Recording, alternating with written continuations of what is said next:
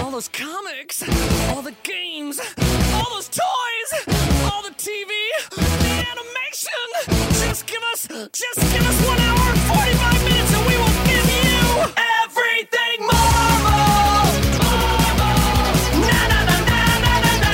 This week in Marvel. Na na na na na na na. Yeah!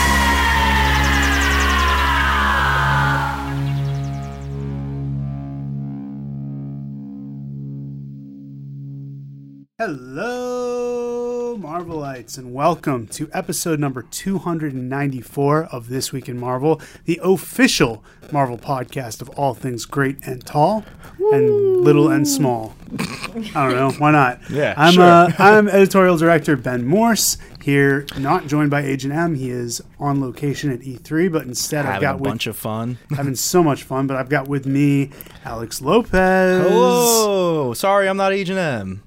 That's all right. I apologize for that every week. We've also got running sound, Alex's little sister. No. Angelica. What? No, not my little sister. No nepotism here. Angelica Lopez. No. My last name is Lopez. Your last name is Lopez. Just a weird coincidence, everyone. You're the one who hired her. Do not believe anything you hear. So, Alex, what's going on in the world of you? You know, stuff, working, reading comics. Yeah, we've been reading a lot of comics, and we're going to talk about them now. Do you want to kick us off? Yeah, all right, let's go into it. First, we got all new Wolverine, number 21. This was an emotional issue. And that's why I picked it as one of my top picks. There you go, man. It's by Tom Taylor, art by Leonard Kirk. Kirk killed it on the art. Yeah. It really made you feel. This, I don't know, it was even with Secret Empire in this bundle, this was the one issue that made me feel the most out of this the whole stack this week. Got it. And so it's Laura Kinney trying to save Roosevelt Island, got this weird alien virus happening, and basically, I guess to explain it, the virus is attracted to her healing factor, the healing factor that, many other characters like Deadpool, Logan, they all have. And it feeds off of it, so she has to make contact with these people that are infected. And it starts off really sad because they're basically saying, like, hey, you're one person and you have to make it to save like 13,000 or something like that. It's a ridiculous number. And Gabby wants to help out because she has a healing factor as well, as you should know, but she won't let her because she doesn't feel pain, so she doesn't know when to stop. That's right. So it's very sad. And so she goes into it. Ironheart is like blocking her off. She's telling her, hey, these are infected people. You're taking too much on, basically being her guide. And she makes it like 300 feet into the crowd, and she just like drops. And then that's when Gabby comes out, and she's like, let me do this. She's like, okay, but you have to understand, once again, like, their people are going to die. Like, we're not going to be able to save 13,000, just the two of us. Yeah. And you hear that Doctor Strange has a plan. You have this whole, like, genius crew helping out right now with Nick Fury. So you got Amadeus Cho. Sorry. Nadia Pym. You got Beast, Henry McCoy. You got Peter Parker, obviously, and you got Mockingbird. Yeah, Dr. Barbara Morse, my older sister. Oh, yeah. So much family here today. There's too much family drama right now. This is a family podcast. Are you talking about me and my sister? I actually have a real sister. Me and my brother. Yeah, you and your brother. Fake brother. You're your big bro. This can't be a thing. We have a handshake. Yeah? No, we don't. Lopez handshake? We don't. There's no handshake. Yeah. I don't think we've ever had a handshake ever. Anyway, well, she's come up with one. Back to the book. Yeah, please. You hear that they said Doctor Strange is working on something to help out. So when Laura falls and finally agrees to let Gabby help because obviously she can't do it alone, you see the plan in action. And it's like the greatest thing. I didn't expect it. Yeah, it's like, so sweet. Yeah, so it's like this portal opens up. You got Dakin, you got Old Man Logan, and you got Wade Wilson, Deadpool coming through, and they're here to save the day. So they all have to take off their shirts because you have to make skin contact. That was the kind of creepy part about this issue. And I like when Deadpool takes his shirt off and he's talking to Gabby. He's like, just be careful. I have scars. I don't want you to be too grossed out. And she's like, I have scars on my face. They're super cool. Yeah. And then she's like, oh yeah, we all love each other. They all go into like battle poses and they're like, we're best friends now. Yeah. That was like the greatest part of the whole book.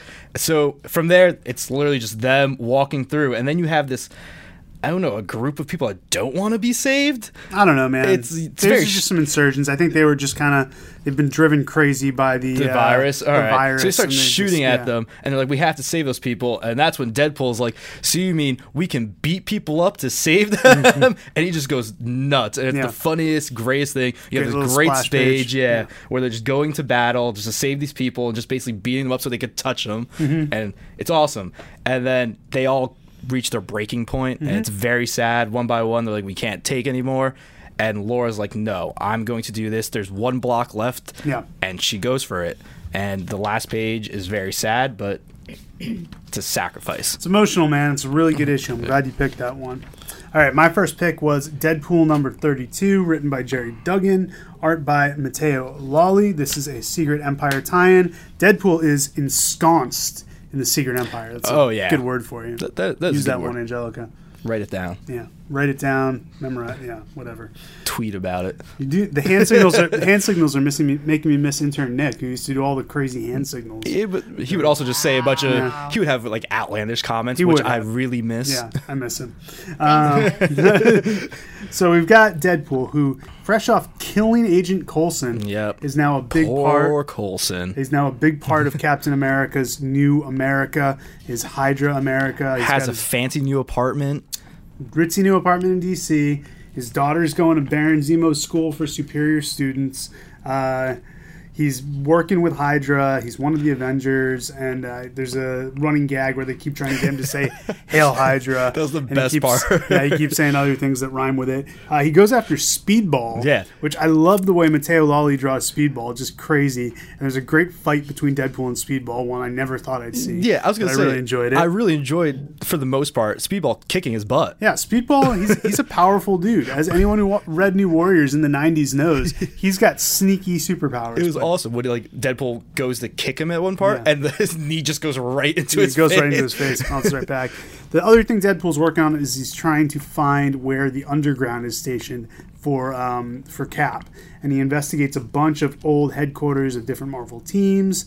He disguises himself as what, basically like it's like a desert plant almost. Yeah, like a cactus or something. Yeah.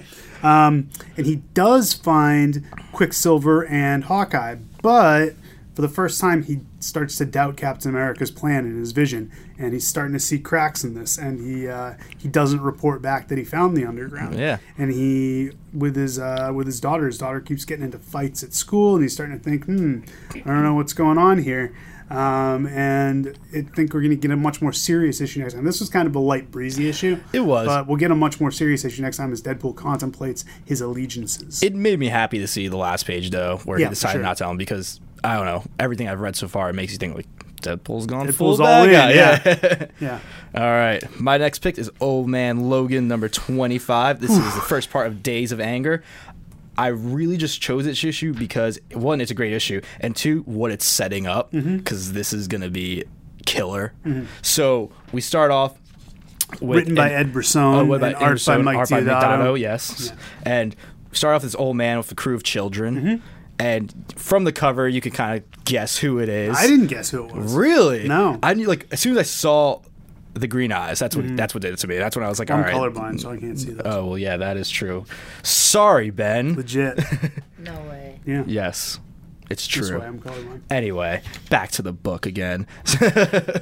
So, Logan, he's your trying... brother, man. Always off since he was little. He's always been like this. This running gag is going to be the death of me. And so... he needs a little vacation. He said after being in the wasteland for so long, sometimes being in the city, you feel like you're in a little box. So he goes off. It seems that he's always, he goes to British Columbia. He always takes little vacations out there. Goes to this diner. Asks the lady where Lexi is. There's no Lexi at this diner. He knew that these people don't belong there. And then everything just blows up from here. This is a crazy big action issue. It is awesome. And then you find out the Hulk gang is back. It's the greatest thing ever. From the original Old Man Logan. Yeah. You see Billy Bob. They're all there. And it's just like a bloodbath from there on. Deodato draws the heck out of this issue. It's crazy. Like, he's just killing a bunch of Hulks. And it's the best thing ever. There's like one part where you really see... Gonna throw a light curse out here. So badass. He gets like a grease. That's a light curse, everyone. Anyway, he gets a fryer full of grease thrown on him, and he's like burning his skin. But at the same time he's burning his skin, he's still killing a bunch of Hulks. Yeah, it's like, awesome. Just keeps going. He's like, I could smell my flesh burning. He's like, just gotta keep going. Takes it off. By the end of the issue, you find out who put this all together. Spoilers, it's Maestro from the front cover. Jeez, man. And Just spoiling left and right. he jumped through some alternate dimensions, and he got people from different realities, brought them back, and he's amassing an army. Of Hulks. Yeah, of Hulks, yes. Of Hulks. Of Hulks. Crazy bad Hulks. And Logan's out to kill him. Yeah. That's it. By the end of it, he's like, I could smell there's more. Yeah. As he should, because he just fought a bunch. Yeah. And Hulks stink. Yeah. So you can We all smell knew them. that. Alex stinks Smell bad. since he was little. Oh, Whoa, goodness. unnecessary. Didn't need to go there. Too far. All right, let's talk about Unbeatable Squirrel Girl number 21. Boys' Night Out. Written by Ryan North, art by Erica Henderson, inks by Rico Renzi, or is it colors by Rico Renzi? Colors by Rico Renzi. Apologies to Rico Renzi, but I said his name enough times that I think he'll probably forgive me. Yeah. This is Boys' Night Out, starring Chipmunk Hunk, Koi Boy, and Brain Brain Drain. Drain. And it is fantastic. Squirrel Girl and Nancy go on a vacation to the negative zone. The guys are left to try to Save the city, I guess. save the city, fight crime, but Brain Drain wants to become closer friends with. I love this whole page. Yep. He Brain Drain, if you guys don't know, is a human brain in a robot body. Yes. So he activates his all new cool dude protocols, which lead him to say, "What is shaking, my dudes?" and then sit on the table, crushing Chipmunk Hunk's eggs. And the table. Yeah, and his breakfast. I and love his how cereal. he like ends it off. He's like, I'm sorry for crushing the table. He's like, but I won't apologize for my titanium body. He's I like, won't- it's fabulous. They go out. They go to fight some crime. They run into 4 Doc Ocks, who, if you've been reading comics since the '90s, might look a little familiar. Yes. Did you pick up on this? yeah, I saw. Except for which one was it? This guy? Yeah. Yeah, he's a little off. But whatever, it's a dude with an octopus head. They fight the Doc Ocks. Brain Drain kind of screws up, so he says, gee, guys, I'm sorry. But they're like, you know what? Brain Drain, maybe we don't need to hang out all the time. Not very all friends sad. hang out all the time. Brain Drain's just like... But Squirrel Girl and Nancy hang out almost constantly, and Chipmunk Hunk goes, that's during Nancy Bryan. His name's Brian. Yeah. Brian Drain. You and us, where he goes, I understand, we're not that kind of friends. That's so sad. Devastating. Just He wants to hang out. Puts his costume away. Chipmunk Hunk and Koi Boy continue to patrol the city. They run into the Green Goblin with a gun, holding up a jewelry store. Spider-Man comes and helps them. Then Then Mephisto's robbing a bank, and Doctor Strange shows up to lend a hand. Mystique's robbing an art gallery. Captain Marvel comes in and says, "I'll use my strange Marvel powers to alert the other heroes to track him down." So then we wake up the next day to a newspaper headline that says "Crime Wave definitely sweeping city," and Koi Boy is all freaked out. He's in his costume. He tells Chipmunk Hunk, he goes, "Yo, all those heroes we encountered last night were really criminals. Imposters. They were imposters. They're trying to get away with things." But then they run into the problem of, how do we tell the imposters from the real thing? Oh, wait a minute. Brain Drain comes back. I love when they both yell, "Brain Drain!" He goes, "Yes, it is I." And he talks about how he has a program. He's that like he hiding runs. behind the tree. He has like he has like a facial recognition program, so he can tell which heroes are legit and which are fake. They manage to track down all the fake heroes. It's amazing. We get a montage, and then they go back into battle with the Doc Ocks, and they get a big triumphant win over them. Everyone's celebrating. The new headline is "No crimes yesterday." None at all. Squirrel Girl comes back with Negative Zone ice cream to celebrate, and this awesome Negative Zone t-shirt she's wearing. I love how she loves the negative zone. Yeah, she loves the Negative Zone. And the boys basically say, like, hey, we had a great time. We're going to go hang out. Brain Drain is totally in the group. It's a feel-good story. All the little notes at the bottom of the page are hilarious. Yeah, I'm they're all great. Not including probably 60% of the jokes, because that would take me the whole podcast. But it's hysterical. I can't believe it's we didn't go heartwarming. into Negative Zone ice cream. And Negative how Zone ice different it is. cream. It's good for you. It's good for you. You keep it in the warm. It's all good, man. They are killing it on best. Unbeatable Squirrel Girl. Need me some of that Negative Zone ice cream. All right, my next pick is the Unbelievable Gwenpool number 17. This was almost my pick, but you stole it from me. Yes, I did. Sorry. I apologize, man. He's been doing that since he was little, hasn't he? Stealing things. God, this sucks. Yeah. Anyway, it's written by Christopher Hastings, art by Gu Hiru. And this is, I don't know. It's kind of a tough issue at first because, like, it's Gwen back in her regular reality. Yeah, she's just working at the movie theater, trying to sell hot dog topped popcorn. Yeah, she's like, I've never heard of it. Sounds like a great idea. Selling it to this nerd who's seeing Captain America: Civil War in the theater, and she just like feels like something's wrong the whole time. She's like, that portal, you know, all these callbacks. She's starting to notice weird things. She doesn't know if she's going crazy or not. She can see her text boxes, which is awesome. She sees a text box. She sees a title of this issue, which is Beyond the Fourth Wall Part 2. Yep. And she like sees it. She's like, oh, a title, fun. And she can't like. She's like, am I going nuts? I can't tell. I don't know. It's actually really like, even though it's a funny issue, it's kind of like Deep. It's not only that it's deep, it makes you kind of uncomfortable almost. Yeah. You're like, oh my god, what if what's real, what's not real? Exactly. It's very trippy. It's like sad to see her like thinking she's like legit going insane. Like she thinks she's like, should I be going to a doctor? Like should I see something wrong? But she keeps going. She's like, something's not right. I like doesn't feel right. And she's sitting on the subway. Yeah. And all of a sudden she reaches over and touches her comic borders. Yeah, like the her panel borders. Yeah. And she's like, no, it's there. She's like, I know I'm right. So she keeps going with it. She keeps testing her limits and testing the text box. And there's like a awesome scene, it's kind of sad also, in her bedroom where she's like, all right, let me see, like I'm just gonna go on like a rambling thought She can't reach the text box, so to make it bigger she just says more words, and or thinks more words, and it keeps going, and it pushes her out of her window. Just cracks it. She shatters, she falls out, hits the ground, very injured, wakes up in a hospital.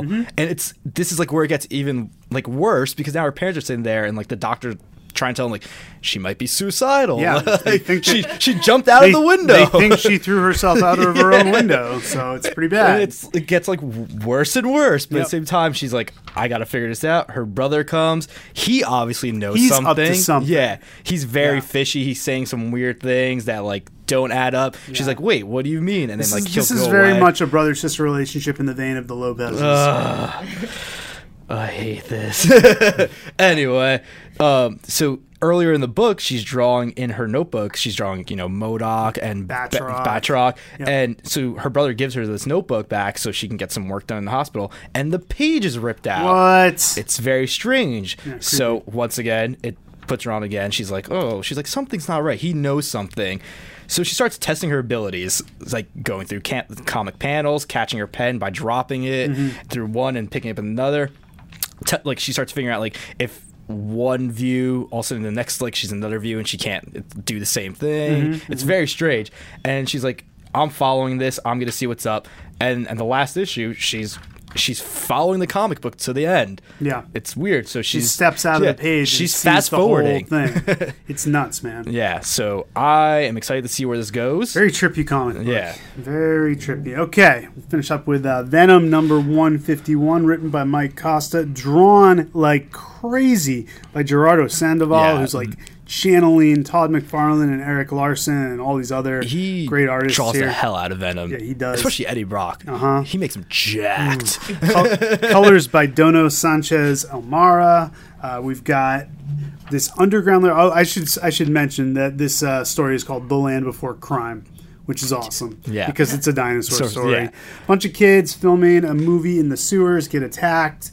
Eddie Brock is in the hospital because he's having problems with his symbiote, because basically his symbiote went nuts and attacked this priest who was trying to kind of trying to talk him down. Like the priest offhandedly said something about like maybe as Eddie was trying to explain his relationship with the symbiote, he said something off like maybe it's not healthy for you guys to be together. Exactly, maybe let it go. Yeah, the symbiote went crazy. He attacked this priest. Eddie's wandering through the hospital. Eddie wants to do good. He thought the symbiote was ready for that, but now he's worried that his symbiote's sick.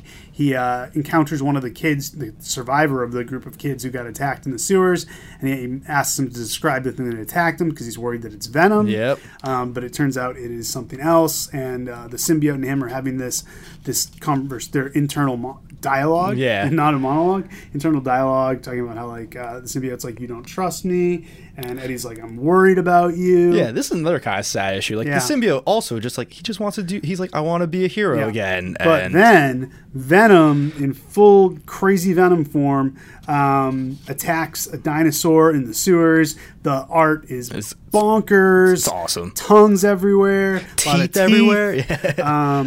Venom manages to defeat the monster, tracks back to Alchemax, goes with Liz Allen, classic Spider-Man supporting character, and basically makes a deal with Liz Allen, says, I will clean up this dinosaur problem you have because Stegron's involved. Yes. Which there's also a great moment where he goes, wait a minute, he became a dinosaur man and decided to call himself Stegron. She goes, no, his real name was Stegron, Yeah. and he became a dinosaur man. And just in the midst of all this seriousness, it's very silly.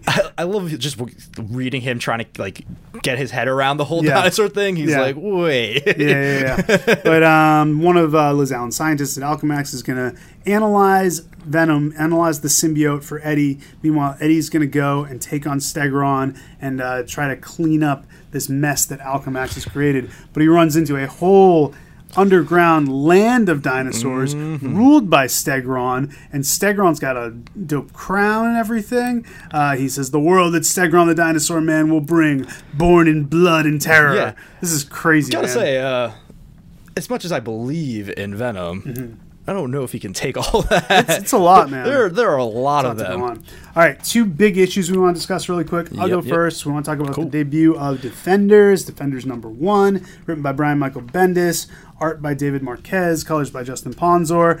Diamondback is back in full effect. He injured Jessica Jones, sent her to the hospital. If you read the free comic book day Defenders issue, and here he is basically saying he wants drugs off of his streets, so he confronts a club owner who's up to no good. You get these little vignettes. I love these. There's little, just one-page things of the different Defenders with their logos. I was gonna say, yeah. And in the background is just their four past. cool shots of their past. David Marquez, awesome. of course, just draws it beautifully. Luke Cage almost gets blown up because the Heroes for Hire headquarters gets blown up.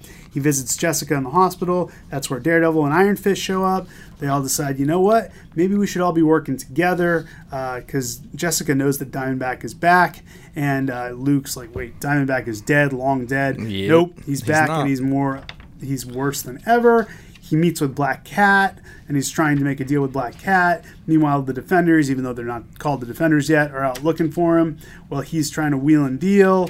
And Diamondback gets into a fight with Luke Cage. Luke Cage does eventually find him, and Diamondback actually proves a physical match for him. Black Cat's watching the whole thing. She's like, holy crap. Her this is- surprise face yeah. at the end of that was, I was like, basically the same thing. It's beautifully drawn. Bendis knows these characters really well. He does a great text backup feature with Luke Cage, who's being interviewed by Ben Urich, and gives you a lot of insight into Luke's character and how important he is. And then a really nice message at the end from Brian and from David Marquez and from Justin Ponzor about why they're doing Defenders, why they're excited about Defenders. It's really cool. Yeah. I just said Defendors. Defenders. Did you catch that No, one? I Yeah. don't like Thanks. to correct Thanks, you. Angelica. Yeah, that book is great. I It can't was wait for awesome. more. All right. Now, Secret Empire #4. Ooh, boy. Ooh. Written by Nick Spencer, art by Lionel Francis Yu, inked by Jerry Quillen. Yeah, what he said. Yep. Colors by Sonny Gao. And this is a huge issue. Yeah, a lot of stuff happens. Yeah, These are packed. There's man. a lot, and it's very long. So right from the last page of Secret Empire #3, we dive right back into Punisher is on the side of Hydra. I was not a fan of that when I read #3. No? Yeah, no, I hated you were it. pissed, I remember it. I remember going to bed and were I was viscerally like, mad. Yeah, I was like, that last page. Ugh. Yeah, you were very angry. Yeah, but we go into it, and you don't really get much more insight into it, like No. why. You'll find out the whys and the Yeah. wherefores as we go on. I happen to know that. Okay. Yeah. So, but he's there and he's responding to Steve Rogers. He's one of his like big lieutenants. He's been tracked down. I mean, he's been given a mission to track down Black Widow because according to Cap, she is the most dangerous of them all. Could be. Yeah, which I get. I mean, she's a spy. Yeah. And the best spy. Yeah.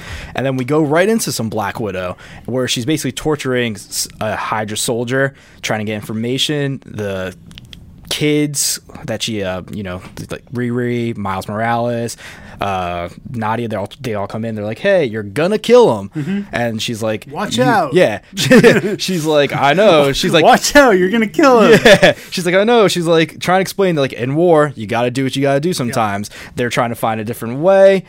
They let the Hydra soldier go, and hey, what do you know? Black Widow's right. He tries to kill, I think it's Viv, or is it Riri? Riri. Tries to kill Riri, and Black Widow shoots him. There it goes. Boom. That's it. One and done. Yeah, let him know how it's done.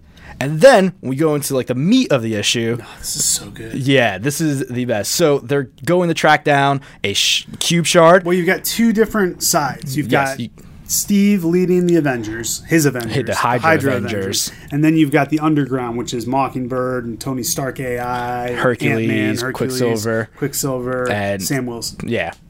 And so you see it, like, it's like a nice split. Like, all right, they're going, they both like state the reasons, like what they're going to do.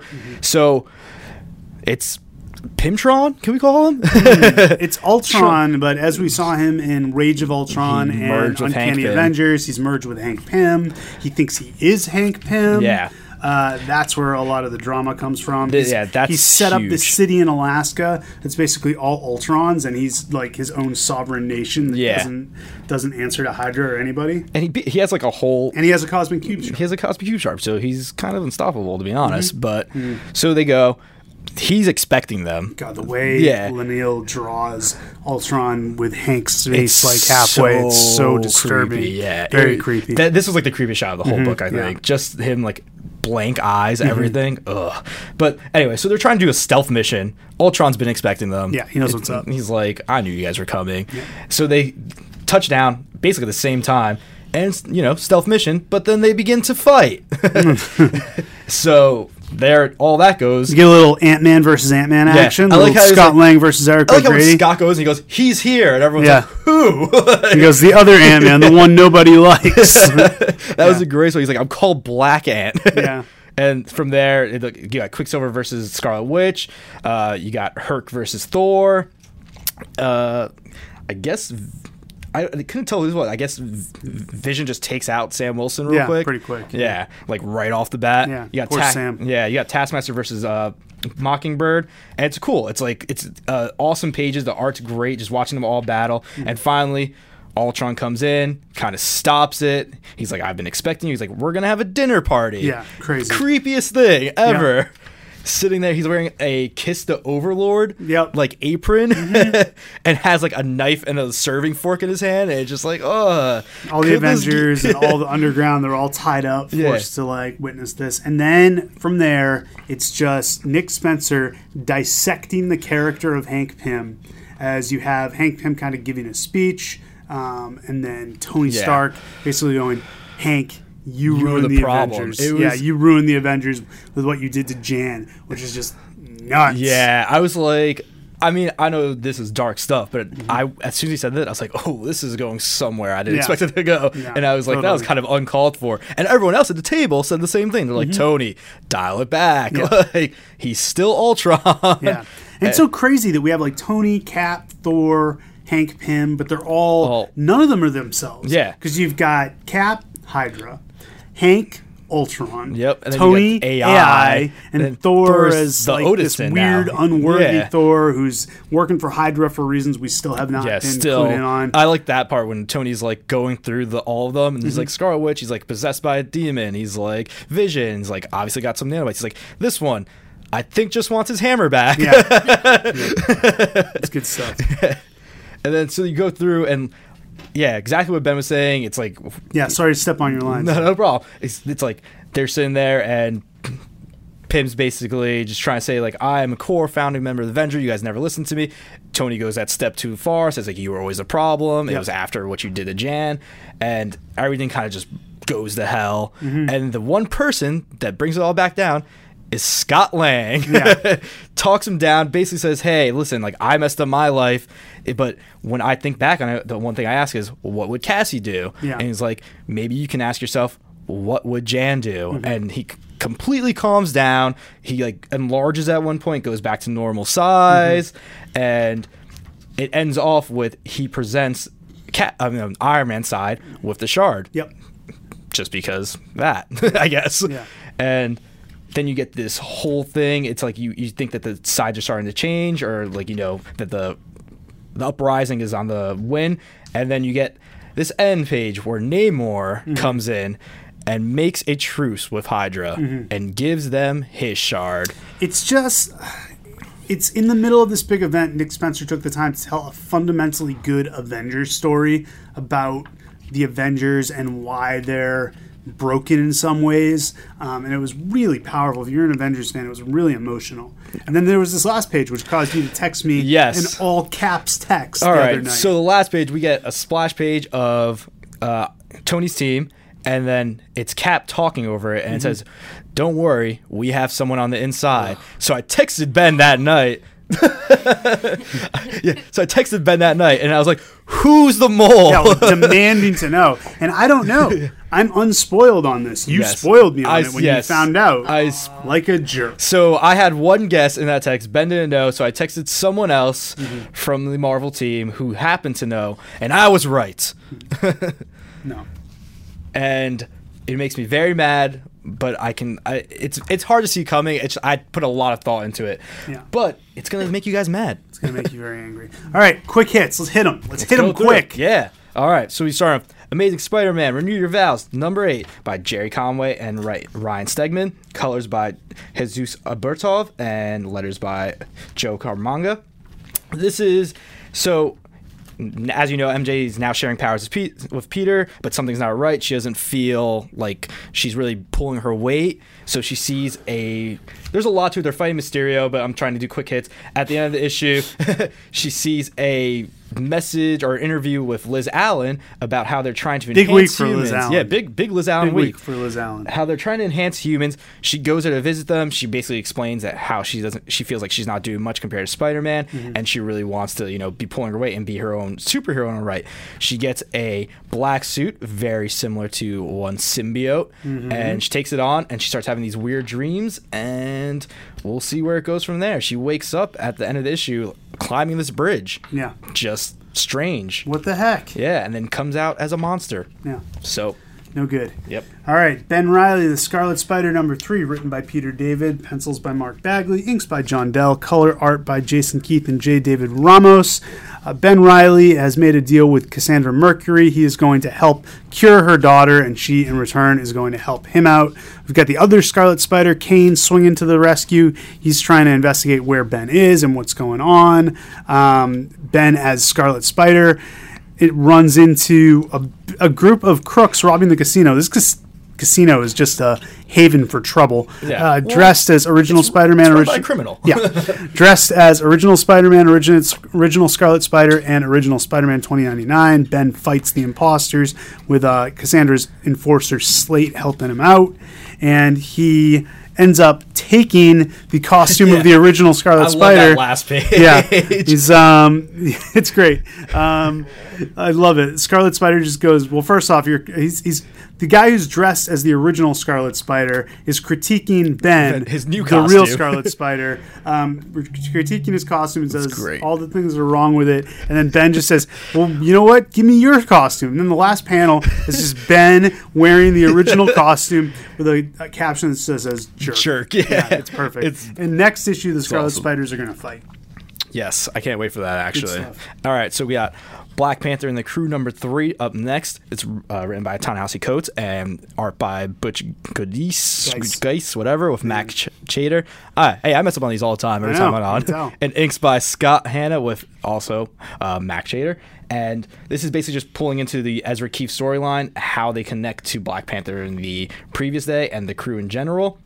You find out a lot more about why they were looking to put together a super team back in the 1950s, and you see what he was trying to put a super team together with to investigate now. So it leads Storm and Black Panther in civilian duds, which I thought was great. They put on these cool street clothes to an apartment building in Harlem. And there's obviously something not right. The building isn't registered as an apartment at all. The guy that shows him around isn't a realtor. It's very strange. Weird. And then you have Black Panther looking at schematics of it, and then he puts a top view and it's the Hydra symbol. Not good. So we'll see where it goes from there. Captain America, Sam Wilson, number 23. Written by Nick Spencer. Pencils by Joe Bennett. Inks by Joe Pimentel. Colors by Matt Yackey. We've got Sam Wilson leading the underground to try. This takes place before they go and visit Ultron. Yes. He's trying to get them where they need to go. He's going to provide them safe passage. He's going to get them past the dreadnoughts. Basically, we find out he's been going through Mole Man's realm, and he has kind of a truce with Mole Man. But he gives him free stuff. Yeah, he gives Mole Man stuff, and Mole Man in return is monsters who are just drawn terrifically by Joe Bennett. But these dreadnoughts that have been following the underground trailed them to the Mole Man's realm. They cause all this destruction. They piss Mole Man off, and now Sam Wilson has to find a new way to get people safe. And then this leads directly into the Secret Empire issue with Ultron.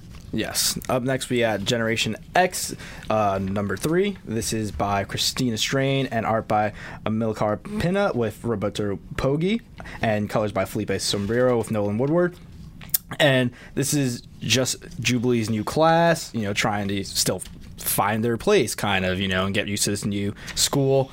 And they're in this weird park zoo thing, and all of a sudden Nature Girl is her name? Nature Girl talks to the trees and finds out someone just got attacked. So she go to find it's a mutant called Face, I believe. Yep. Yeah, and they're trying. He was introduced back in Abnett and Lanning's New Mutants run. There we go. Ryan and I like so much. So then they're trying to find out what happened to him. You get a little other story with one of the other recruits, Roxy. She doesn't feel Bling. Bling. She doesn't feel like she belongs on Jubilee's team. Tries to get one of the other professors to put her on his team. He says talk to Jubilee. And then the rest of the media issue is really just trying to kind of find out. You see, and you get there's a lot of callbacks to different things also, like different issues. There's a mutant named Andre, which was in Wolverine Saudade. And that was a great callback. So that was really cool, I thought. And I don't know, this book is filled with so much. And there's since there's so many characters going around that there's so much to tell. It's really great. They finally found out what happened to Face, and they're going on a mission. Yeah. Hulk number 7, written by Mariko Tamaki, art in this issue by Georges Duarte, and colors by Matt Mila. We start out with Jen Walters at a trauma peer support group, which she doesn't take very seriously. We flash to these two guys who are purchasing something. We're not quite sure what. We kind of go back and forth between Jen's story, which is her going to a construction site and hulking out. It's one of her clients' construction sites, so he gave her permission to kind of wreck it. She has an encounter with Hellcat, which I love to see. Always love to see them together. Meanwhile, her assistant, I believe it's her assistant, is putting on this cooking show. And she is watching the cooking show, but the two guys we saw from before put something into one of the cakes. It causes the guy to have a transformation, and now Jen, who was just kind of taking a night off, talking to Hellcat, dealing with her trauma, is going to go and have to deal with this very personal problem, which is going to draw her in. Kingpin number 5, written by Matthew Rosenberg, art by Ben Torres, colors by Jordan Boyd. This is the conclusion to this whole story. We got Sarah Dewey, who's writing a book about the Kingpin. Her boxer boyfriend is being told to throw a fight. Kingpin, who throughout this whole series we've been kind of like, is he good? Is he bad? What side is he on? Very gray. Yeah, shows some of his nastier side here. Sarah goes and gets drunk because she has a drinking problem, and Whoa. Angelica just thought that was hilarious.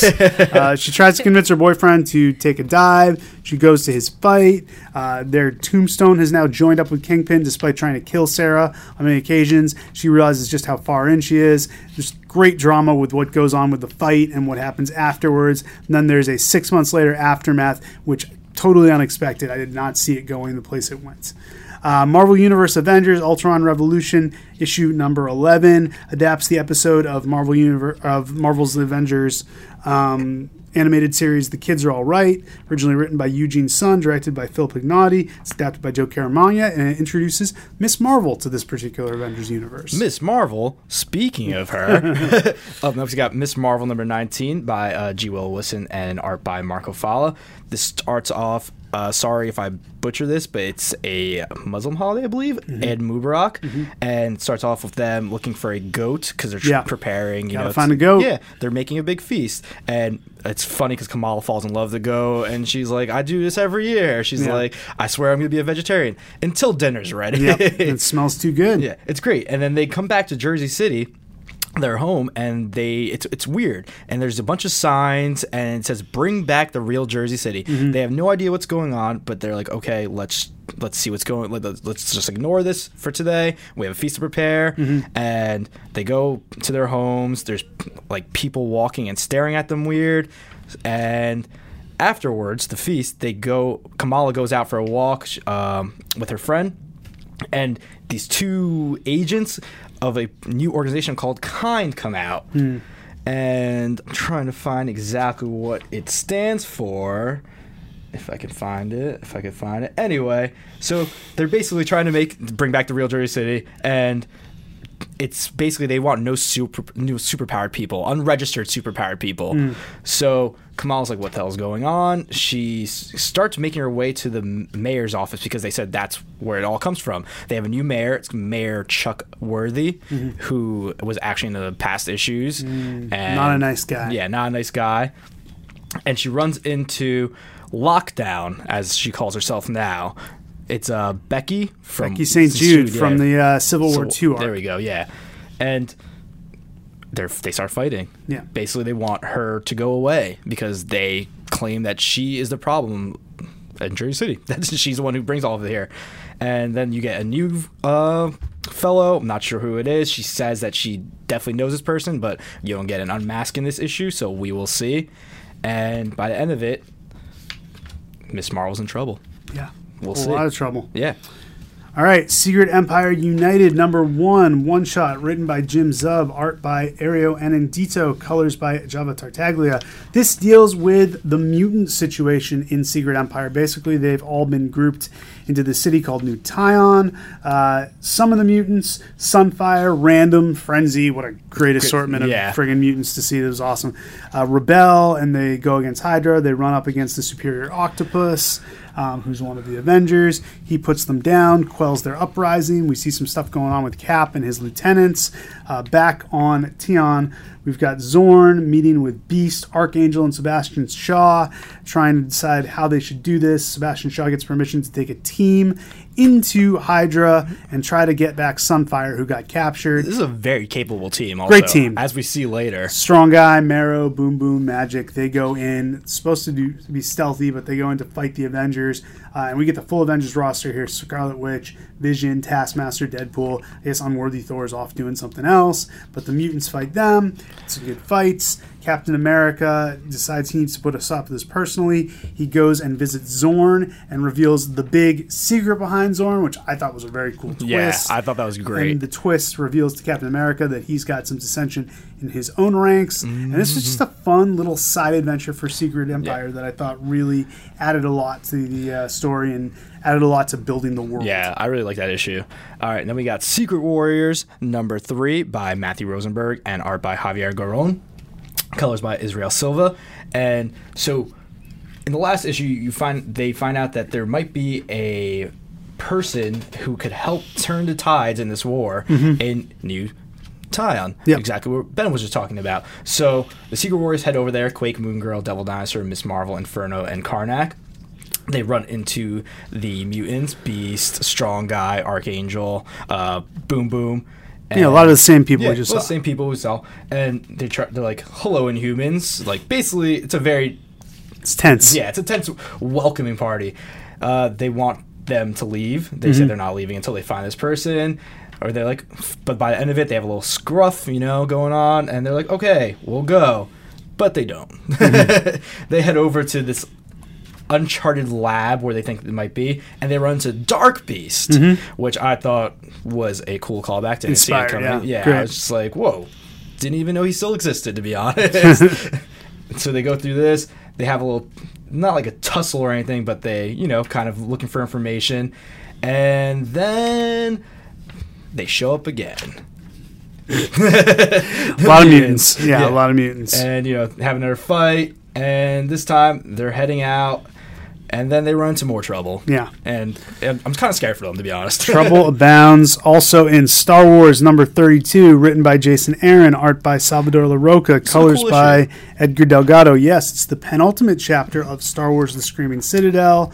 We have got our heroes in jeopardy. Luke and Han have been taken over by this evil queen, Black Chrysanthemum or whatever his name is. The greatest. Yeah. Just going nuts, He's going beating crazy, everyone up. beating the crap out of everyone. We've got Sana, Leia, and the droids trying to get him under control, trying to utilize his rage so he fights against them. Then Afra has delivered Luke into the Queen's custody, where they're going to take a parasite and put it in his brain. It's super gross. They put one in Han Solo, and he becomes a slave, and he basically commands the army of the Queen now. He goes after his former friends. They try to talk him out of it.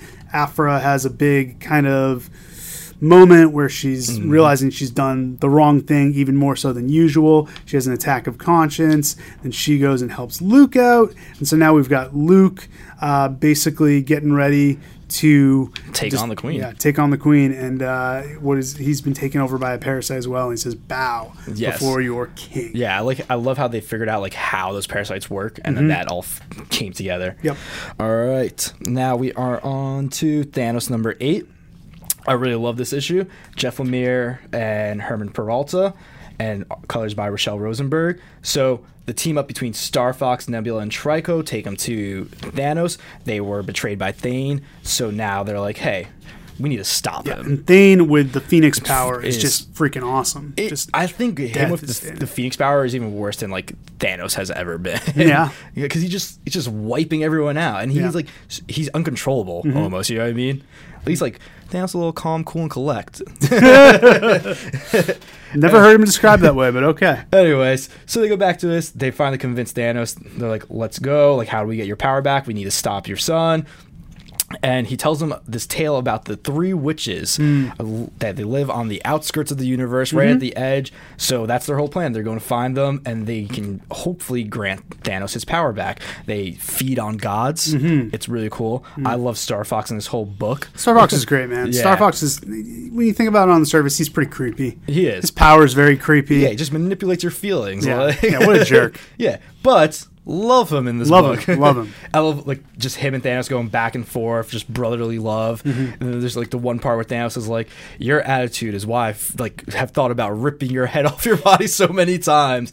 It's great. At the end of it, they find the witches, and we'll see. Yeah.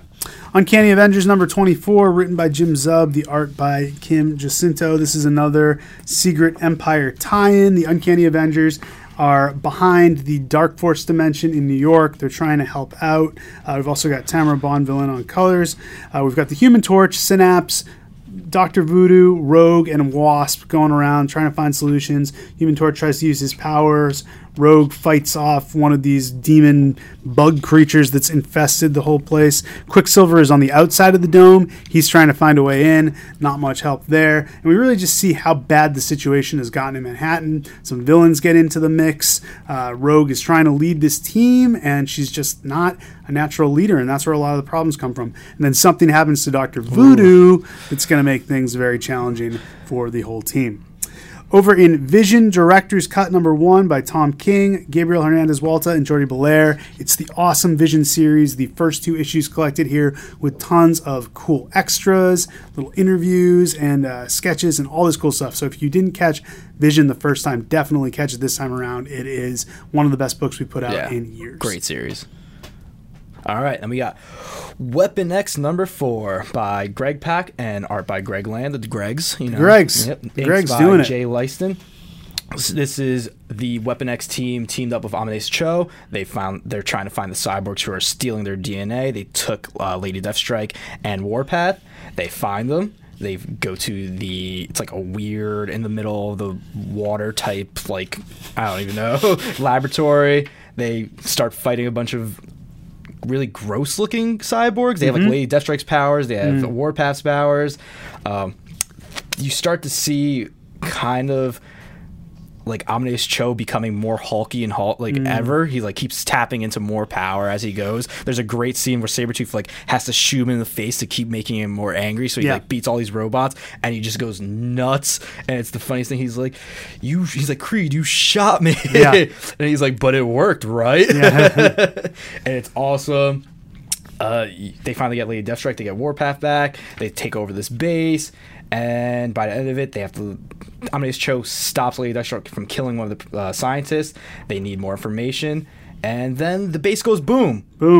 So from there, they have to see what they can do. They have to find more clues. They need to get on to what's going on. All right, winding things down, we've got X-Men Blue #5, written by Cullen Bunn, art by Julian Lopez and Corey Smith, colors by Fun fact, Julian Lopez is my older brother. Yeah? Like, not that guy, but that's his name. Maybe, how do you know it's not this guy? It is that guy. It's a whole family affair. Oh, get out. All three of us are really Gotta say, it would be weird if my brother one day was like, sorry, actually, I have been drawing X-Men Blue.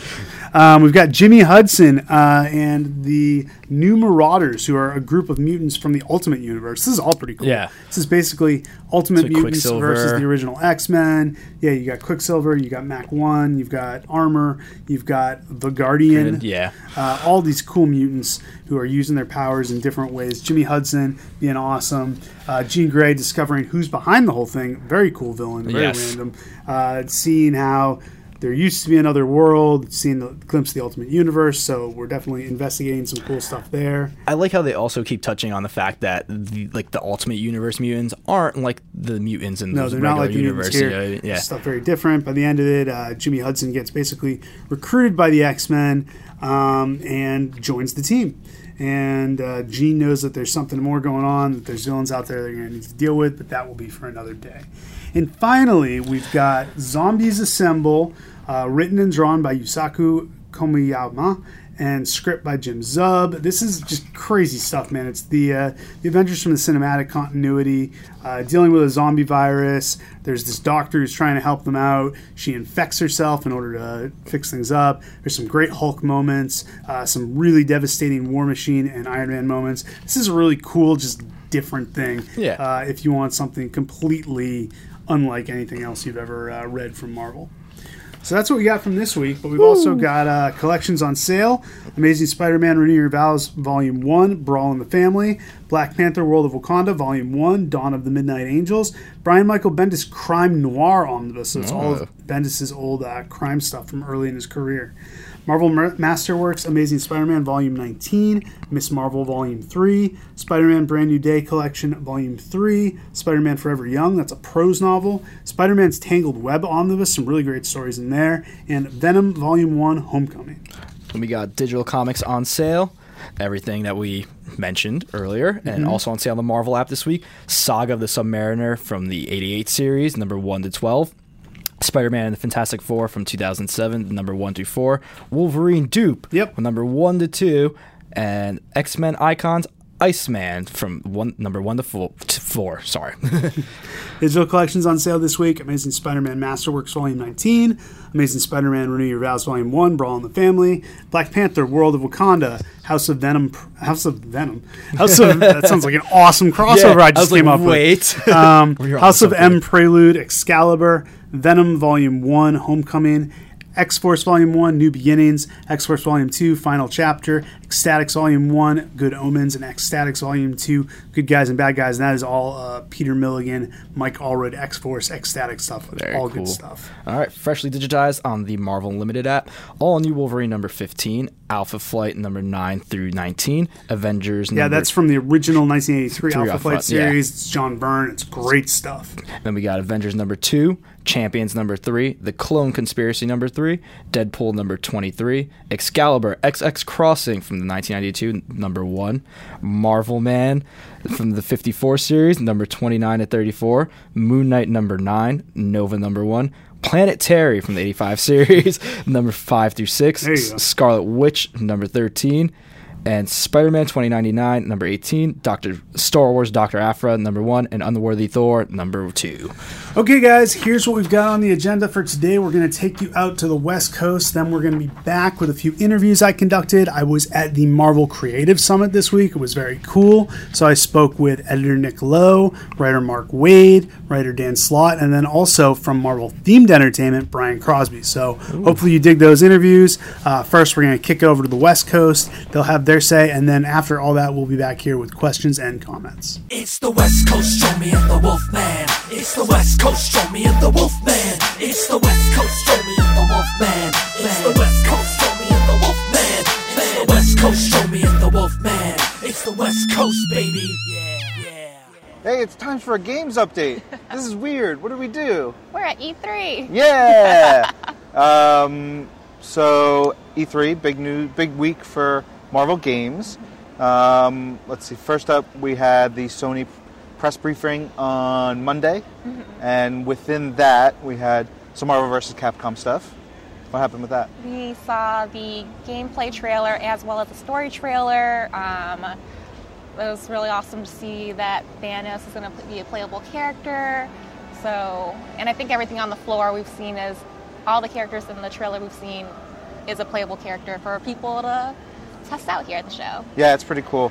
I was playing Doctor Strange, and I was getting thrashed, but he's fun to use. Yeah, I really Iron Man like is Captain great. Marvel. Yeah. Nova looks pretty bomb. Yeah, Nova looks great.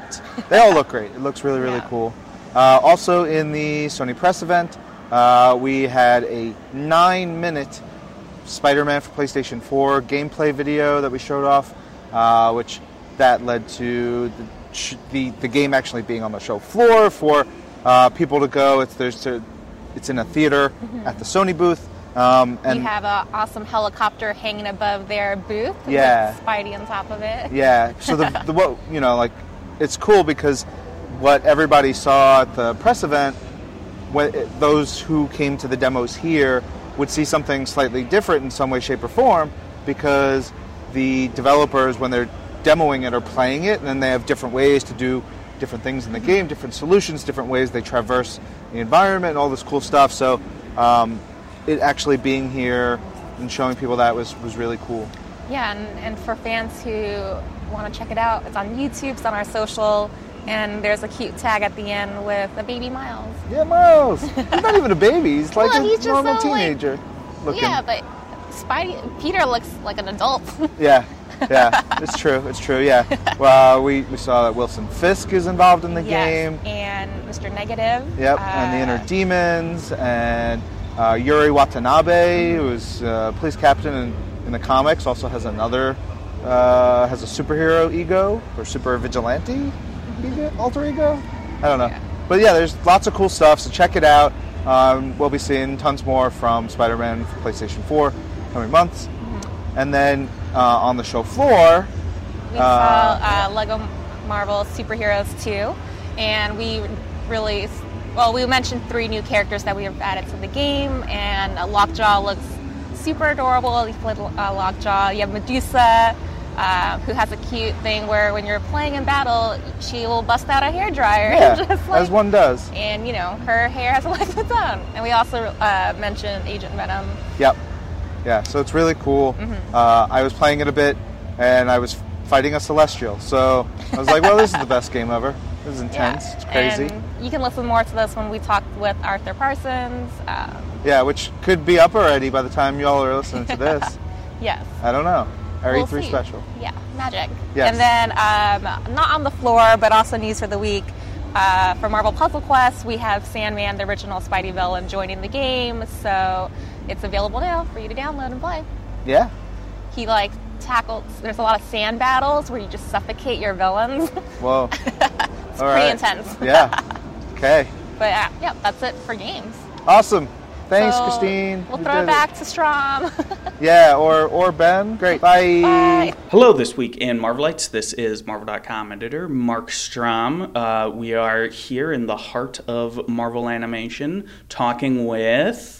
I'm Mick Wingert, the voice of Iron Man on Avengers Season 4, the The Battle World episodes. Secret Wars. I knew that. Marvel's I just drew a Avengers blank Secret Wars. for all of a sudden. So secret, we forgot It's the name. so secret, I forgot the name. No, I know. It's one of the biggest storylines of the 80s and one of the key events in the Marvel universe. I just drew a blank because I'm an idiot. So excited to be here. That's right. I'm like, I'm in the middle of the Marvel Studios. I'm a little verklempt. I'm sorry. It's affecting my brain and, And we're also joined by, as always, some other guy that we let hang around. Introduce yourself, sir. Harrison Wilcox, voice of Marvel Animation. Voice of Marvel Animation. Did you just give yourself a promotion? I did. That trumps me. All right. Yeah, that's fair. So, Mick, you are voicing Iron Man.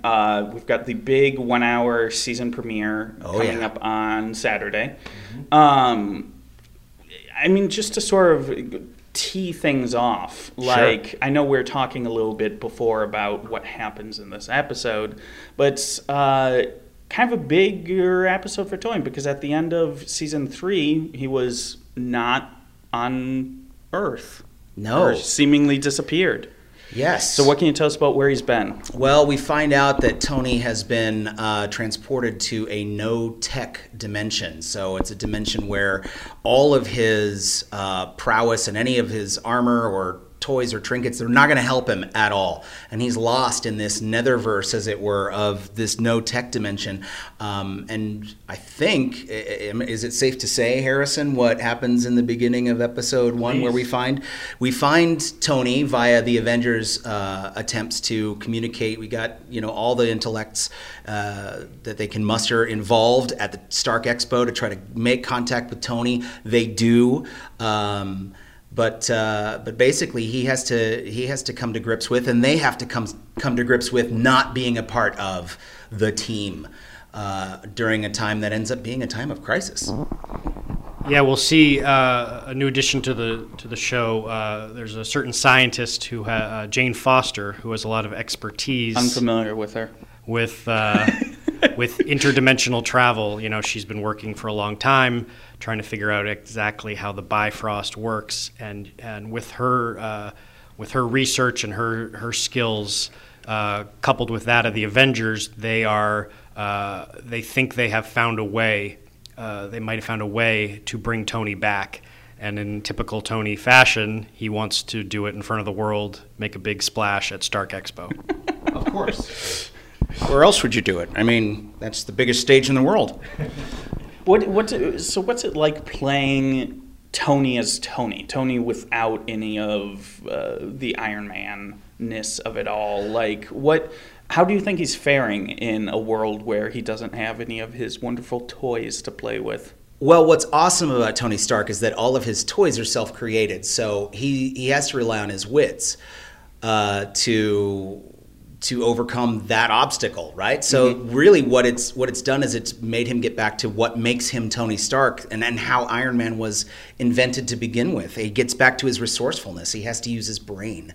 He has to use the gifts that are inherent in who he is to overcome the lack of obstacles, just like building that first suit of armor in the prison camp. Like, he had to overcome his circumstances just through his ingenuity and smarts, and I love playing that. And then if and when, I don't want to give too many spoilers, but if and when Tony does appear, whenever Tony appears in the armor, the joy of playing Iron Man is that he's a public figure. He's a public identity. So Tony is Tony all the time. So I just basically get to play Tony Stark and play Tony Stark playing at being a superhero in a cool suit of armor.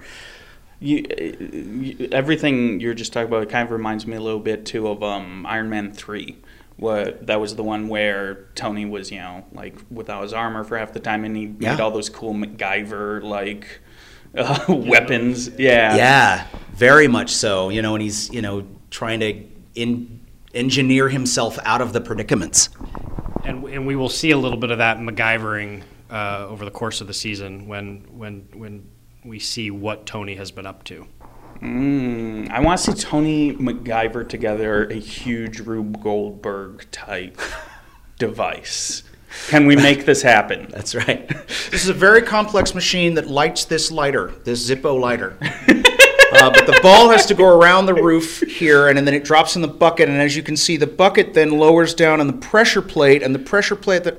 Anyway. I just realized I didn't warn you about Strom's laugh, and we're in a very small echo chamber right now. I keep it under control. Permanent hearing loss is a risk right now. In these tight spaces. You appreciate this, Harris. I'm actually dating someone right now who my laugh, like, hurts her. Like, the exact pitch of my laugh gives her headaches. This podcast is taking a turn. So I've had to learn to dampen it down because sad to me. It is what it is. Wow. Like you say, Mick, we warned you we would go off on tangents. I love it. I love it. I'm still waiting for Highlander to come up. But anyway. No, we talked last week with Roger, the voice of Captain America. Yeah. And just sort of talking about the group dynamic, the fact that you guys are able to sort of do these voiceover sessions in group. This can be either specific to these first 2 episodes, or it can just be in general. Who are your favorite characters to play off of when you're voicing Tony? Not just because you've already mentioned him, but I'm always stationed right next to Roger, and Roger's got a phenomenal sense of humor. So, he'll be making little noises, between takes, or he'll punctuate somebody's line reading. Obviously, when the line is free and clear and they've got a good take of it, he'll punctuate it with some sort of like quack noise or something, or he'll make a funny quip. I love playing off of him because when he straps on the cap boots, he also is like right in character, and we get a lot of good synergy. I also really like playing opposite James Mathis as Black Panther. He is really a phenomenal actor, and anytime you're getting Laura Bailey and Travis Willingham in the room, it's always a good time. Those guys keep it funny. Keep it really funny. So there aren't a lot of shows, as you might think, that still record in cast records. A lot have gone to individual recordings. So it's always a joy when you can get in the room with the other actors and play off of each other. It spurs your creativity and your ability to kind of respond in character rather than just reading opposite a well-meaning director who's just feeding you the scripted lines. Yeah, that was something that was very important to Court Lane and Jeff Loeb when they formed the studio, that we would do our cast recordings in a group. It really it takes the creative up to a whole nother level. Now, Mick, I know Harrison and I are big old nerds that did not have much of a life. I wasn't going to say children. Were you very much a Marvel fan growing up? Oh yeah, very much so. When I was growing up, one of my favorite cartoons was Spider-Man and His Amazing Friends, which will immediately let you know what era I grew up in. And the best era. The best era, of course. And I wasn't savvy enough to have picked up the Phoenix saga in the comics on time, so that was something I've enjoyed in retrospect, reading as more of an adult reader. But the big one for me was Secret Wars 2.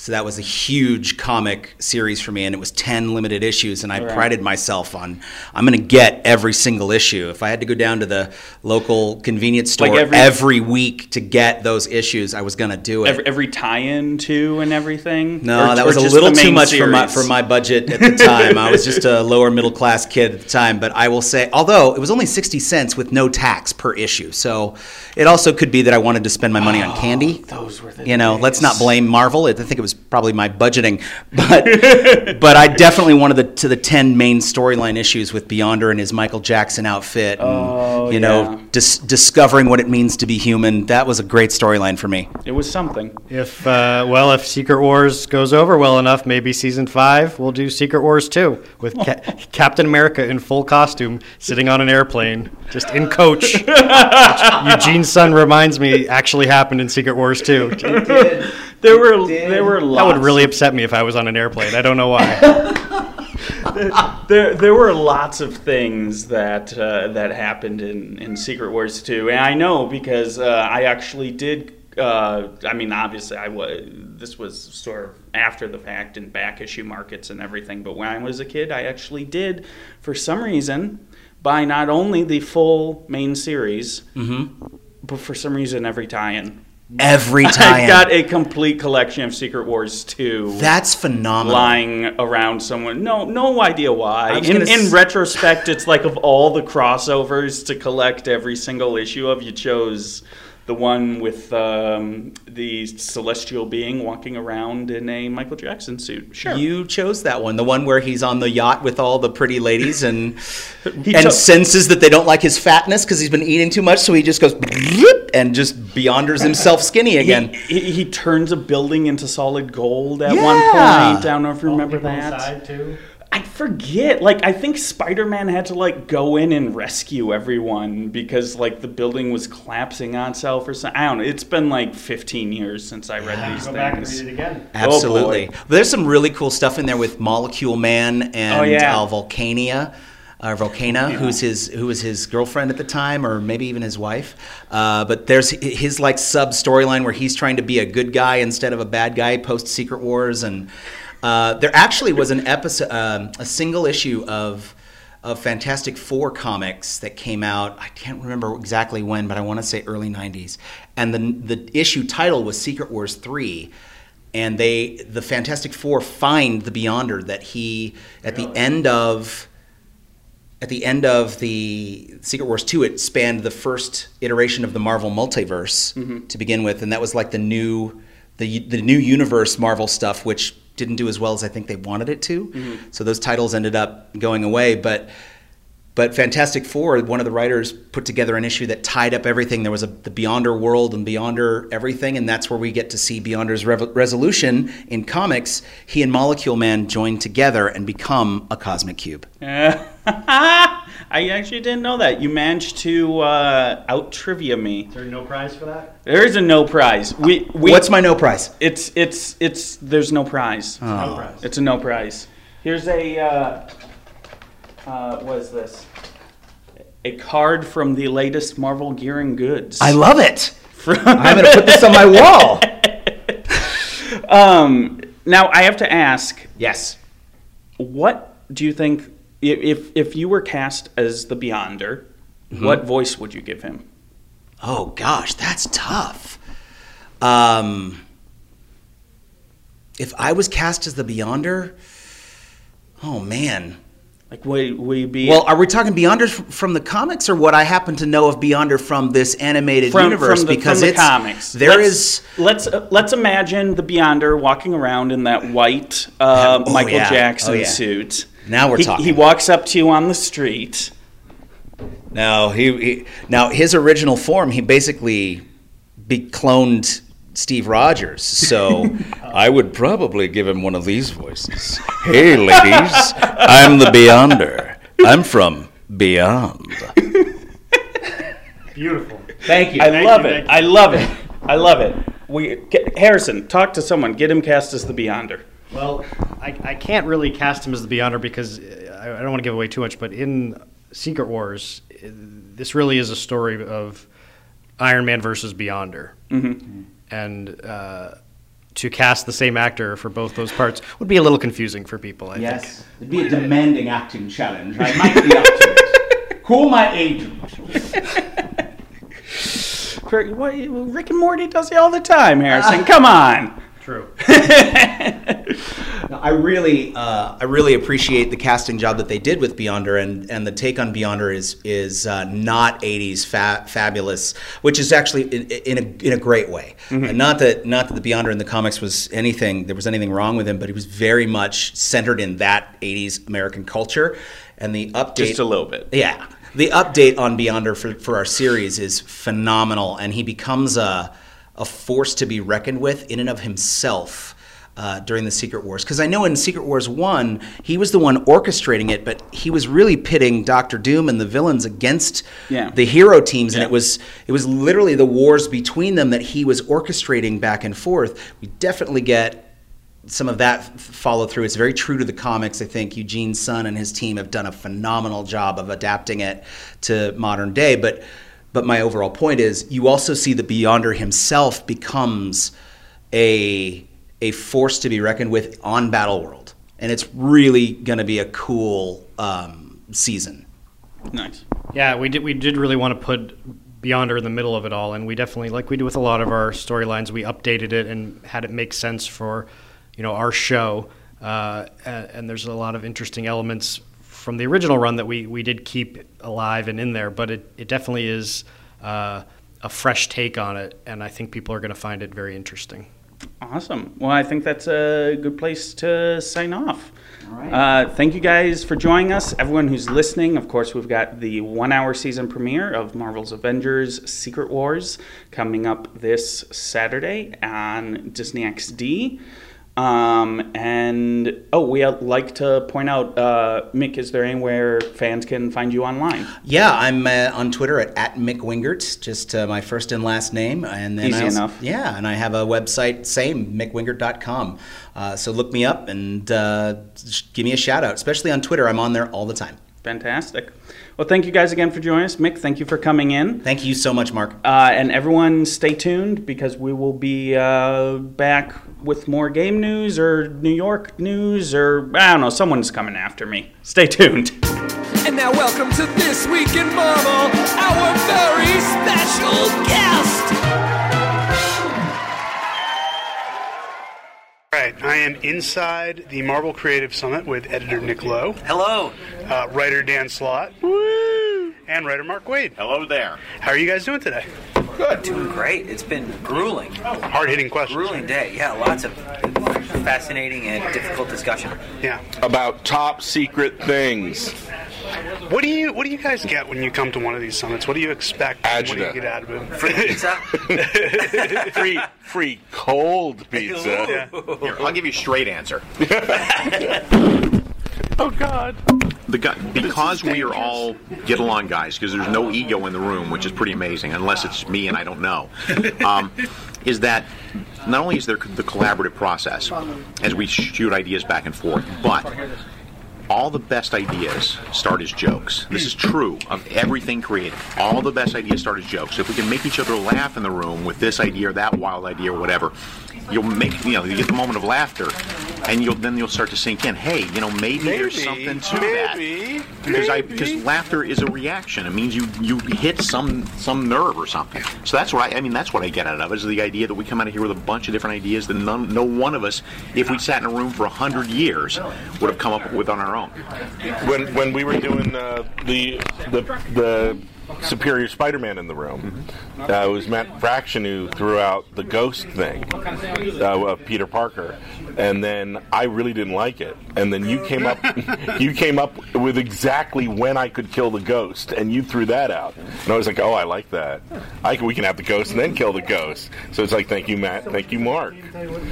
Yeah, it's just getting to see stories take turns in the room as people discuss and find things, and things being birthed out of just discussion. Like we were discussing something earlier today, a character from a book who's going to be sunsetting out, and we had a big debate about what to do with that character, and it might be a new book written by one of the people in this room, and that's just stuff like that is just so cool to see grow as we debate.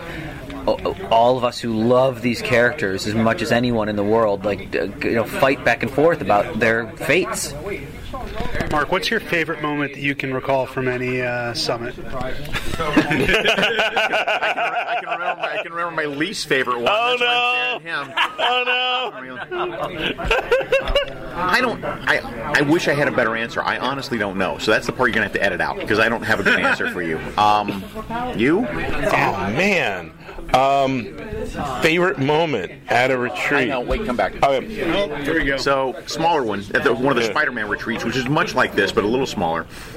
Bob Gale, just pacing back and forth in the back of the room. The rest of us are talking over for like hours and in. Bob just paces back and forth, says nothing, and then every once in a while, he'll just say something. Yeah. It'll be exactly the right thing at exactly the right time, and we'll all go, ooh, that's a great idea. And then he'll just go back to pacing for another hour. And it's just, that was awesome to watch that happen. Okay, I have mine, but it's snarky. Of course it is. You're Dan Slott. Kel Supri.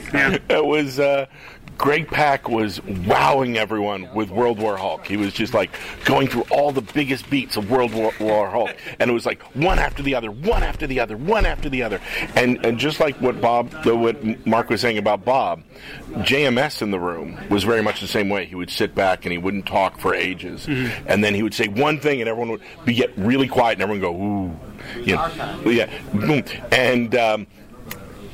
Here was Greg going like, and this happens, and this happens, and then he talks about the stone man from Saturn that's Hulk's friend. He reaches down, there's Thor's hammer, and he picks it up. And JMS went, no, he doesn't.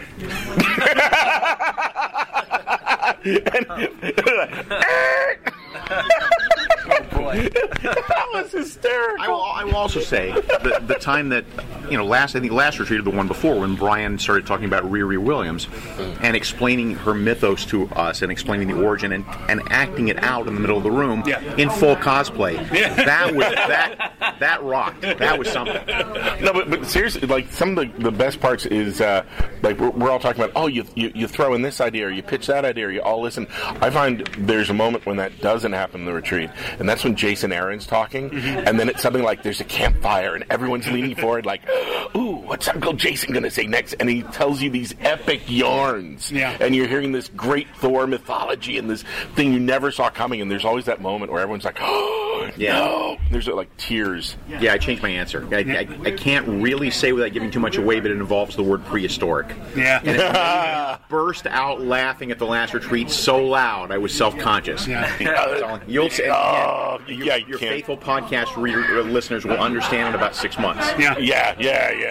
There's sometimes you just like you're listening to people's stories, and sometimes it creates, and also there's like discussions in the room, like big discussions and debates over every aspect of comics, over inclusivity, over diversity, over casting, over all that stuff, over how a book's going to be marketed, how it's going to be viewed, what we think the reaction's going to be, and then someone saying you don't care what the reaction's going to be. It's in the book, it's in the story.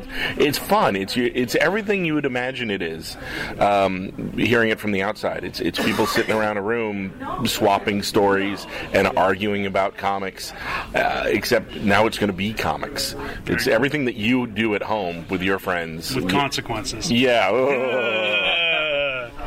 best memories. It's hard to top Mark Miller because I've been here a very long time. It's hard to top Mark Miller throwing out Spider-Man and Wolverine joining the Avengers, and then be like, but I don't want to write that, and Brian's like, oh sure, I'll do it, and it was amazing, and he did the best job. But there was that. I mean, there was the fact that Planet Hulk was going to be, I think, 2 years earlier than it was because the idea for Civil War came up. If I remember World correctly, War Hulk. I'm sorry, World War Hulk was going to be earlier, but because of Civil War. But I remember Joe Quesada going, Hulk hasn't been on Sakaar long enough. That you really want to show that journey that Hulk is taking from gladiator to king. That needs time. That needs to marinate. That needs to be a big story. If it wasn't for Joe throwing out that note, you wouldn't have had the sprawling epic that was Planet Hulk before World War Hulk. Yeah. And things like the death of Captain America came from that room. The whole series of the Sun, Fallen Sun, that was JMS's idea. Like talking about not the dying, but the five. That was Jeff Loeb. No, Jeff Loeb wrote it, but I believe, if I remember correctly, JMS wrote the 5 stages of death and grief. But things like that have come up in this room, and or things that get a pause button hit, like Spider-Verse was going to be 2 years earlier. Yep. And if it weren't for that being no, we want Peter Parker. That should be a Peter Parker story. It was because of that you did Spider Island? No. Spider Island came because Ends of the Earth was going to become an event earlier, and then I had to come up with Spider Island to save Ends of the Earth. Yeah. With Spider-Verse, that's when you suddenly got the Venom arc and the Spidey 2099 arc in Superior, because originally Spider-Verse was going to be a Superior story, and Axel felt very strongly that it shouldn't be a Doc Ock story; it should be a Peter story. And then we argued it for a day, and then they wrapped up and said, no, Dan, you and Wacker, you go off and do what you meant. You fought for the idea. we're sold. And then the next day we came in, we found out that people had kept arguing about it in the bar. And we weren't there. No, we're reopening this. And then it got moved a year. And those stories that you told in the time frame have had big ramifications since then. Like, and it's stuff like that these turns that take that sometimes seem like they're negative or that get turned into such a wonderful positive, and people just giving their honest looks at these things that we can all be, that the sum of us is greater than each individual. Sometimes having an extra set of eyes or ears, you catch something that's not working in a story. We were talking about a very sci-fi concept earlier today in the room. I'm trying to be vague about it so I don't ruin someone's story, but we are arguing over stuff, space and time, literally space and time, and the logic of it. We solved it. We did solve it. Space and time. As per usual. We saved the day. Yeah.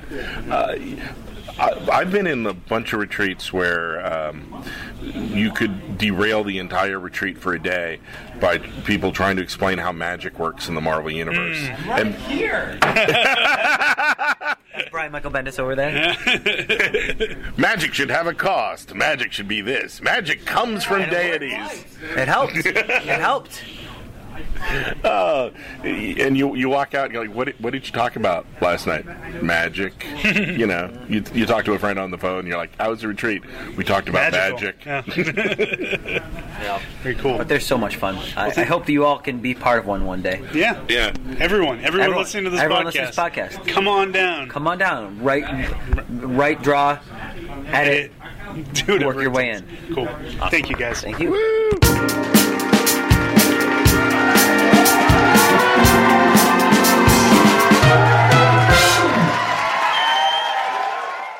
All right, so we are here. It is This Week in Marvel. I'm in the Ant-Man room, and I'm sitting across from the illustrious Brian Crosby. Hey. How you doing, man? Good, man. How's it going? Good. You just survived a whole Marvel Creative Summit. It was survived. It was awesome. It is pretty fun. Yeah, this is great. What do you get out of doing stuff like this? I think, a little bit of everything. I mean, I try and chime in from time to time when I can, but I think more than anything, it's just great to feed off of the energy that's in the room, get a sense of where the stories are going in Marvel Publishing. Mm-hmm. For everything that I do, whether it's in conventions or the theme parks or whatever it is, we always want to be great advocates for our partners and kind of help keep people, the people that we work with, informed about what's happening with Marvel Comics. Mm-hmm. It can be a convoluted mythology if to a newcomer, and not all of our partners are necessarily experts. Right.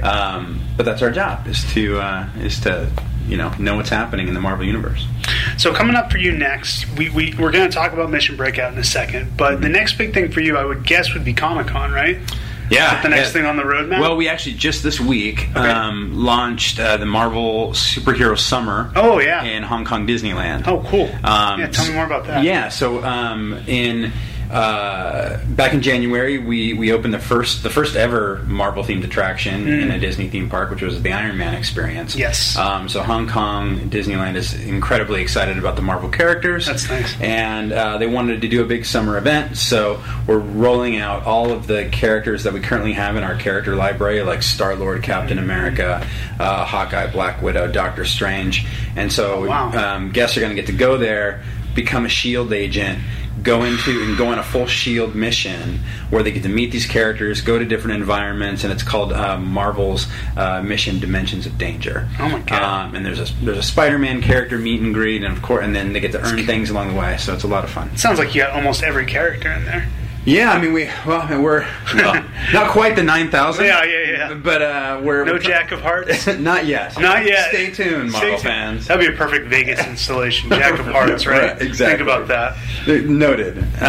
No, I think we're slowly building that character library. I mean, we just unveiled a Groot, full size Groot down at Disney's California Adventure, and we have other characters in the works. So it's an ongoing effort to build the Marvel Universe dimensionally. Now, you're like me. You're someone who started as a fan and loved these characters. What is it like? I mean, it's one thing when Iron Man got big or Captain America got big, but I always say, and Ryan and I have talked about this on the podcast before, that some of the newer like Guardians characters like Groot and Rocket, like we've been at Marvel during the course of those characters becoming huge media stars, and it really is a surreal feeling when you get to work with putting, say, a Groot into a Disney California Adventure. What is that like? It's super surreal. Yeah, right. Because like you, it's like we look 5 years ago, 7 years ago. We're not talking. These were just ours. They were our characters, right? And now they're the world's. yeah, right? exactly. And the world loves them. Yeah. And so it's exciting to think about not only where we are with all of these stories that the world is so familiar with, but in the particular division that I work in, that I represent, themed entertainment, to have this intellectual property, these characters that have been beloved for decades. When we're creeping up on our 80th anniversary, and so now to really be at the very beginning of realizing them in this dimensional format where people can go and meet them in person and go to these environments and go on their own adventures and their own stories is super cool and exciting. Yeah. It also excites me about the future. Yeah. I mean, like we just said, 7 years ago, they're just ours. Sure. And we're not, Groot and Rocket are not even a part of the conversation. No, not at all. Where are we going to be in 10 years? Yeah. What characters are we talking about? And in the theme parks, we like to think of everything that we do as at the very least, it's like a 20, 25-year play, maybe even longer, maybe even like a 40-year play. Wow. So, to try and stay ahead of that curve and go try and project out, it's a challenge, but it's an exciting one too. Very cool. Yeah, man. For me, my one character has always been Nova. That's my guy. Yeah. Who's your one character that you would love to do something with who maybe is not already out there? I would, I'm super excited about the Defenders, and on Netflix. I think it's just such a gritty, grounded group of characters, and so I think I would love to see Daredevil, on fire escapes, doing things like that. To see Iron Fist and Kunlun, and Jessica Jones, Luke Cage. Oh man, so if you guys opened a Kunlun, see, right? I mean, that would be so cool. Yeah. So I'm really excited about. I've always gravitated towards kind of the gritty street level characters. Of course, just as a fan. You're a gritty street level guy. I like to think of myself as that. Very much so. I frequently am on fire escapes. I don't know if you know that. Yeah. But I don't know. I just think there's something exciting about seeing them realize. Now, whether that'll ever happen in a Disney theme park or not, only time will tell. I think that's very cool. But what's actually interesting? Sure. Iron Fist. So I actually think, we talk about the Netflix characters sometimes being a little more, they kind of age up, at least, it's almost like a PG-16. That makes sense. That makes sense. But Iron Fist is an interesting one because he, I believe, has some crossover appeal to a younger demographic. Well, he was on the Spider-Man Ultimate Spider-Man. Yeah, he was Spider-Man. And so we're actually relaunching Marvel Universe Live, the traveling arena show that we did with Feld Entertainment. We're relaunching it, brand new story. This is a shameless plug, but relaunching it. That's what we're here for. I know. Marvel Universe Live: Age of Heroes. It opens at the end of this month, June 23rd, in New Orleans. And we have a whole sequence with Iron Fist and Kunlun. That's so cool. And so, and that really is a family show. Yeah. And so we're bringing that character to life. Well, I think you're right. You're right on that. Like Kunlun, it's this mystical city of martial arts masters. Like, what's more like appealing to the whole family and to the person who maybe doesn't even know comics than that? Yeah. Just seeing that brought to life. I mean, we did a rehearsal last week down in Florida, and it, emotional, seeing that Iron Fist light up, seeing him doing all the martial arts. So cool. It was really cool to see it brought to life. All right, let's talk about Mission Breakout a little bit. Yeah, Breakout success. I dare say. Well, thank you. Yeah. Let's talk about what was kind of the lifeline of this project? Because now it's out there, it's a fully realized ride. Hopefully everyone at this point, cheap plug, have watched TWIP, the big Marvel show that you were on. And I was watching it with my wife, and I said, "Oh, that's my friend Brian." She goes, "He's not your friend. I've never met him." And I said, "Yes, he is. He's my West Coast friend." Yeah, he's my West Coast friend. That's neither here nor there. Take me through the lifeline of how this project got conceived and how it came to be. Yeah, so I mean, most theme park attractions take a much longer time to gestate and develop. This happened very quickly. There was definitely a magical time in trying to get it to somewhat align with the release of Guardians of the Galaxy Volume 2 as a film, something that we call day and date, releasing an attraction in timing with the film. More often than not, that doesn't happen just because it's very tough to project out what's going to be popular. But we knew Guardians of the Galaxy was going to be huge hit. It was big. And these characters are now beloved around the world. Rocket and Groot in particular. Exactly, kids. And so anyway, the parks actually came to the Imagineering team. The parks meaning kind of the Disney Parks leadership down in Anaheim, and said, we're interested in changing Tower of Terror, and we'd love to do something with Marvel. And so, now, if I can just interject for a second, why were they interested in changing Tower of Terror? It's been around for a while, and it's not well, it's not that they were interested in changing it. It was the first step in what's going to be a larger universe play. Got it. At Disney California Adventure. All right. And so we knew that it needed to be something that we would address at some point. And so it felt like a good first step. Like, let's come in with the bang. I mean, Tower of Terror was a great attraction. People loved it. And it's an icon not just for the park but for the city of Anaheim. Right. And so we thought, let's go in big. Which franchise do we have? Which group of characters that's big, that's colorful, that's disruptive, that's irreverent, that's all of those things, and it's just going to make a big splash right out of the gate. Also, just thinking about the ride mechanics, you are confined, to this gantry lift. Yeah. And so, if you go too big with your characters, like if it's Hulk, he busts out of that frame. If it's Spider-Man, maybe we can't deliver on him, and he's high flying. Avengers feels a little compact. Sure. But Guardians of the Galaxy felt like it's the right mix. They could be confined. Yeah. And conceivably would need help from us to liberate them. Yeah. And so we quickly landed on them as the right characters to do this story with and to make it a breakout story and hence the name. So and then it was just off and running. And, we were in development for months, actually right up until the very end. We were tinkering with it. But, but the Tower of Terror attraction didn't actually close down until like January, I believe. And so it was a race to the finish. But we worked very closely. It was a complete collaboration between us, Marvel Studios, Walt Disney Imagineering, kind of everybody coming together and having to make real decisions really quickly. I think with a lot of other attractions, we have more time to debate, to go back and forth. And this was like, here's what we're doing.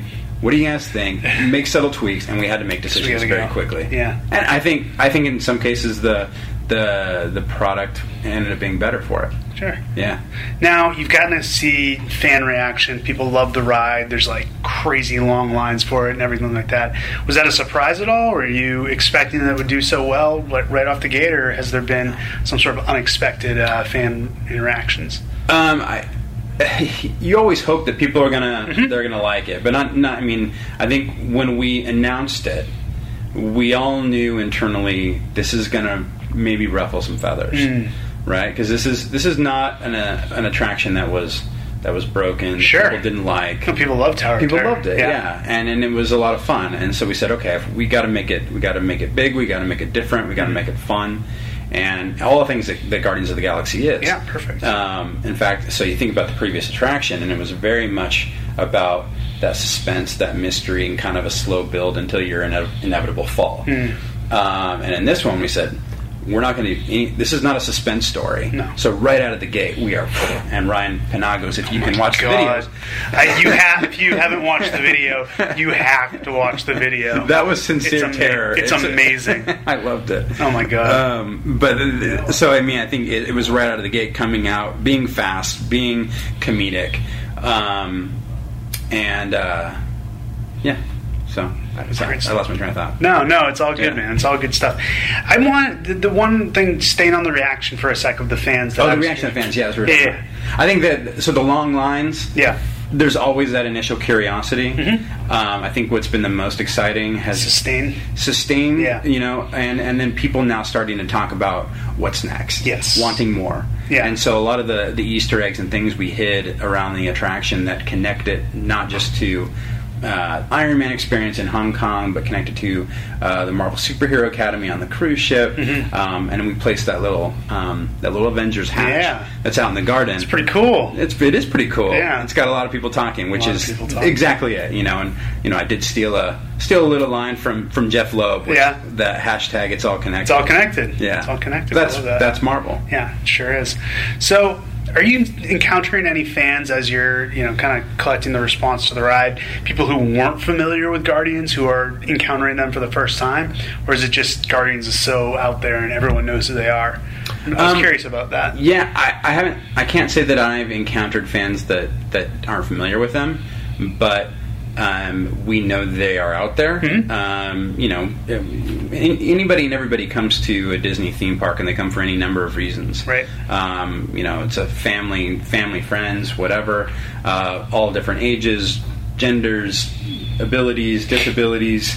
You know, everybody comes to the Disney parks. Yeah. So we have to assume that you know nothing, and so and we then introduce it to you. Yeah, so we got to teach you. Yeah. Who is the Collector? Who are the Guardians of the Galaxy? What is your job in the story? Because I mean, if you think about it, every theme park attraction, you are the protagonist of the story, right? And that's the paradigm shift, I think, for us at Marvel. You know, typically if we're doing a movie or a comic book or a TV show, we have the viewer immobilized in their chair, reading or watching the material, and we tell you what the story is. You know, and it's a video game. It's more proactive or interactive, but it is a very isolated kind of. This is mostly me.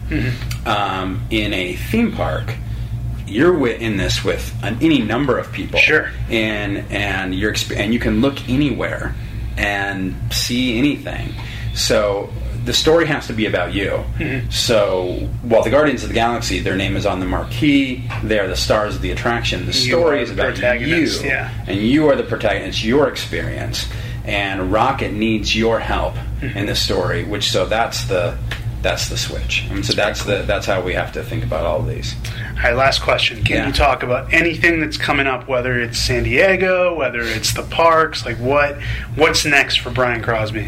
Well, you mentioned San Diego Comic-Con, so that's next. So that's really pretty exciting. Yeah, so that's really what's on my plate for right now. And, you know, we have so many things that we're going to be talking about. You know, we have a lot of great new shows coming up. It's going to be a big fall. Yeah, we do. With Marvel's Inhumans and Marvel's The Defenders. And then, of course, you know, we have Spider-Man Homecoming, you know, next month, and then Thor Ragnarok. So, I mean, there's so much great happening on film and TV, and then, you know, big, awesome, you know, comic events. Yes. So, I think it's an exciting time. So we have a lot of things to talk about at San Diego and New York. And then we have also announced some more content coming to Hong Kong in terms of attractions. So we're hard at work on that stuff. Nice. Yeah. Very exciting. Yeah, man. Thanks for taking the time to come in this little room and chat with me. My pleasure. It's great to be here. You know, I love coming to New York because for me this is the home of Marvel. Yeah. Awesome, man. Cool. Right. Thank you so much, Brian. All right. Thank you. Questions and comments. Questions and comments. Questions and comments from you. Questions and comments. Questions and comments. Questions and comments from you.